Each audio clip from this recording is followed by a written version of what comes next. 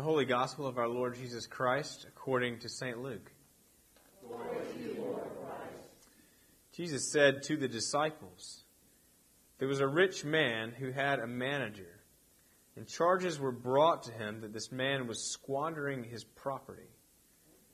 So he summoned him and said to him, 'What is this that I hear about you? Give me an accounting of your management, because you cannot be my manager any longer.' Then the manager said to himself, 'What will I do now that my master is taking the position away from me? I'm not strong enough to dig, and I'm ashamed to beg. I have decided what to do, so that when I am dismissed as manager, people may welcome me into their homes.' So, summoning his master's debtors one by one, he asked the first, 'How much do you owe my master?' He answered, 100 jugs of olive oil.' He said to him, 'Take your bill, sit down quickly, and make it 50. And he asked another, 'And how much do you owe?' He replied, 100 containers of wheat. And he said to him, 'Take your bill, and make it 80. And his master commended the dishonest manager because he had acted shrewdly. For the children of this age are more shrewd in dealing with their own generation than are the children of light. And I tell you, make friends for yourselves by means of dishonest wealth, so that when it is gone, they may welcome you into the eternal homes. Whoever is faithful in a very little is faithful also in much. And whoever is dishonest in a very little is dishonest also in much. If then you have not been faithful with the dishonest wealth, who will entrust to you the true riches? And if you have not been faithful with what belongs to another, who will give you what is your own? No slave can serve two masters, for a slave will either hate the one and love the other, or be devoted to the one and despise the other. You cannot serve God and wealth." The Gospel of the Lord. Praise to you, Lord Christ. Heavenly Father, we thank you for the great blessing to us that is your word of truth. We pray now that you would come and bring clarity about it. We pray, God, that your Holy Spirit would lead us and guide us and cause us to think the things that you would have us to think and to believe the things that you would have us to believe. That we would, as Paul wrote, believe the word of truth, that there is one God and one mediator between God and man, the Lord Jesus Christ. Draw our hearts to you, draw our hearts to our Savior. And it's in Jesus' name we pray. Amen.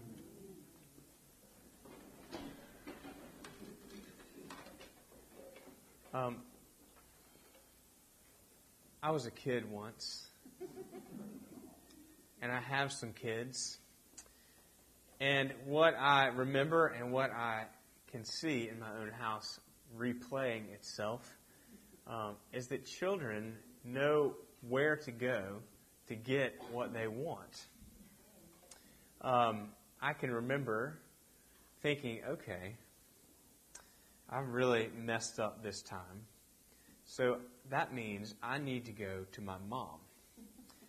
Or I have really stepped into some sort of social thing, stepped out of the good graces of someone else.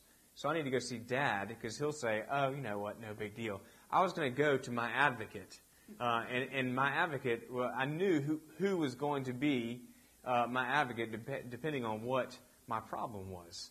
Sometimes it was going to be my mom. Sometimes it was going to be my dad. And I'm sure that never happened in y'all's house, but I knew where to go to get what I wanted, and I can see that in my kids sometimes. Where, in fact, my son Luke, who just turned 3 yesterday, as early as 6 months ago, 2.5 years old, I can remember he would say something like, "I want some apple juice." And I'd say, "Not right now, buddy." And he said, "Mommy told me I could."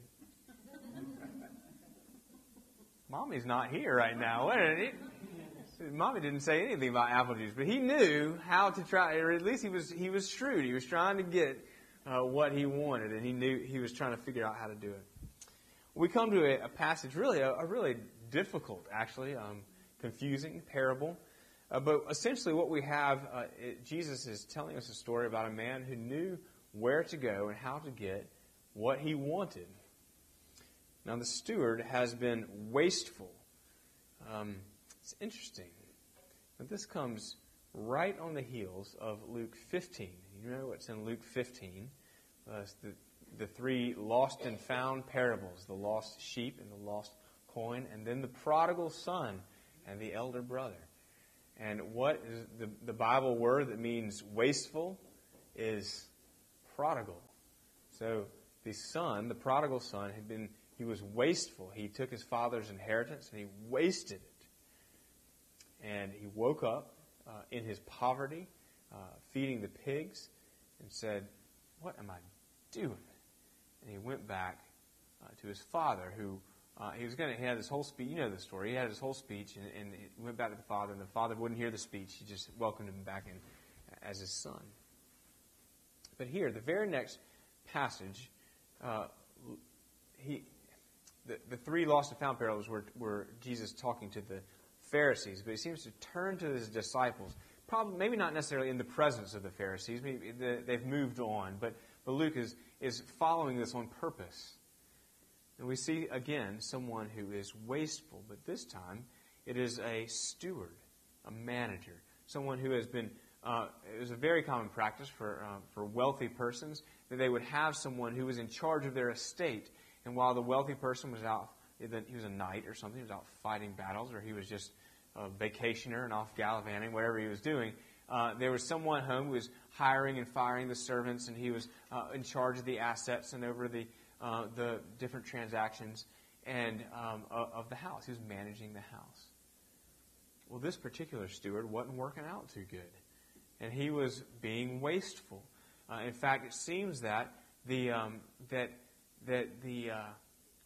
really didn't know about the affairs over which he was supposed to manage. In fact, when he goes and talks to the people who owe his master money, he doesn't say, "No, look, you owe $100, so 100 jugs of oil, so why don't you just write down 50?" He says, "So tell me again how much you owe." What if you went to the bank and the credit card saying, just whatever. What is it again that you think, how much have you paid? That would be ludicrous. He has not done his job. The judgment of the master is well deserved. Is well deserved. And he sees judgment coming. And in fact, the master says, "You're going to have to give me an account of whatever it is you have account of, because you're not going to be able to be the manager anymore." And in his last minutes of being a manager, he calls the debtors and he gives them a discounted rate. Now, the reason why he does that is because he's concerned about where he's going to live. He's lived in the house of the master, and he's about to get kicked out of the house of the master. He needs a house to live in. He needs a roof over his head. And so he devises a plan, and he makes friends. And what does he do? How does he do it? He actually spends the manager's wealth, right? It's the manager who loses out on this. I mean, the master who loses out, because he doesn't get his 100 jugs of oil or his 100 barrels of wheat. He just gets half, or whatever it is that he is owed. So the manager, the dishonest manager, spends the master's wealth in order to get into a house, because he sees that he needs somewhere to dwell. Now, Jesus sort of leaves the extrapolation to us, but he says that people are shrewd in their business dealings, and people aren't shrewd in their eternal dealings. The extrapolation is this: where do we go not to have an earthly dwelling, but an eternal dwelling? Now, because judgment's coming. It's the fact. It's the judgment of the master. And it is well deserved. And yet, rather than turning to friends or whatever it is, like the prodigal son, we turn back to the good graces of the master. And in fact, the debts have already been paid. He has paid them. And we because of his grace, we are assured that we will have eternal dwellings. So we know where to go to get what we want. And in fact, we get to spend the master's wealth lavishly on other people, like the steward. But we're not building relationships so that we get a house. We're building relationships so they can get a house. With the wealth of the master to live with us in eternity. Now it's interesting because what Jesus says next is he actually sort of marries the idea of the integrity in the workplace, this manager, with the Christian who knows who his master is and is turned not to the dealings of friends, but back to the dealing and the good grace of the master. And he says that whoever is faithful in a very little is faithful also in much. And whoever is dishonest in a very little is dishonest also in much. If you then, who have not been faithful with the dishonest wealth, and he doesn't mean, the way I understand that is not wealth that is acquired dishonestly, but is sometimes translated unrighteous wealth, this wealth that does not have to do with righteousness. It's just secular wealth. It's just money. It's amoral, not immoral. But if you have been faithful with it, if you have not been faithful with the dishonest wealth, then who will entrust to you the true riches? In other words, the grace of the Master that we have received should affect our relationships and how we live our lives, whether it's in the workplace, whether it's in our lives. There should be integrity. There should be integrity in how we do the fact that we have been allowed into heaven, into eternal life by the grace of the Master should affect. It should blow our minds. It should, sometimes, if you're like me, sometimes I feel like I take it for granted. That it's easy just to kind of think, well, I have salvation, and that's sort of my job, is to tell other people about that. I mean, literally, my vocation. And I go home, and what I have been studying all day has little to do with how I treat my wife or my kids, or how I react to the way that they treat me. But friends, it shouldn't be so. I don't think I'm alone in that. And that doesn't make... All that means is that we need to repent. And we need to say our prayers, and we need to ask God to give us the grace to spend His wealth on them, on others. Just like, it's interesting, it's important to know that He is speaking here to believers. He is speaking to those who are His disciples, those who have committed to following Him. Because what we do, like the manager, we turn to other sources to get what we want, rather than the one true source. I remember I had just a dilemma just the other day. Sort of a big dilemma. And I thought about 16 people that I wanted to go and ask what they thought about what I should do. And yet there was just a sense, it's not that it's wrong to seek godly counsel, but there's just a sense, you don't need to go run and talk to other people. You need to pray. You need to seek what the Lord has to say to you. I wish I could tell you I got this great answer and it all worked out great. I'm still working on it.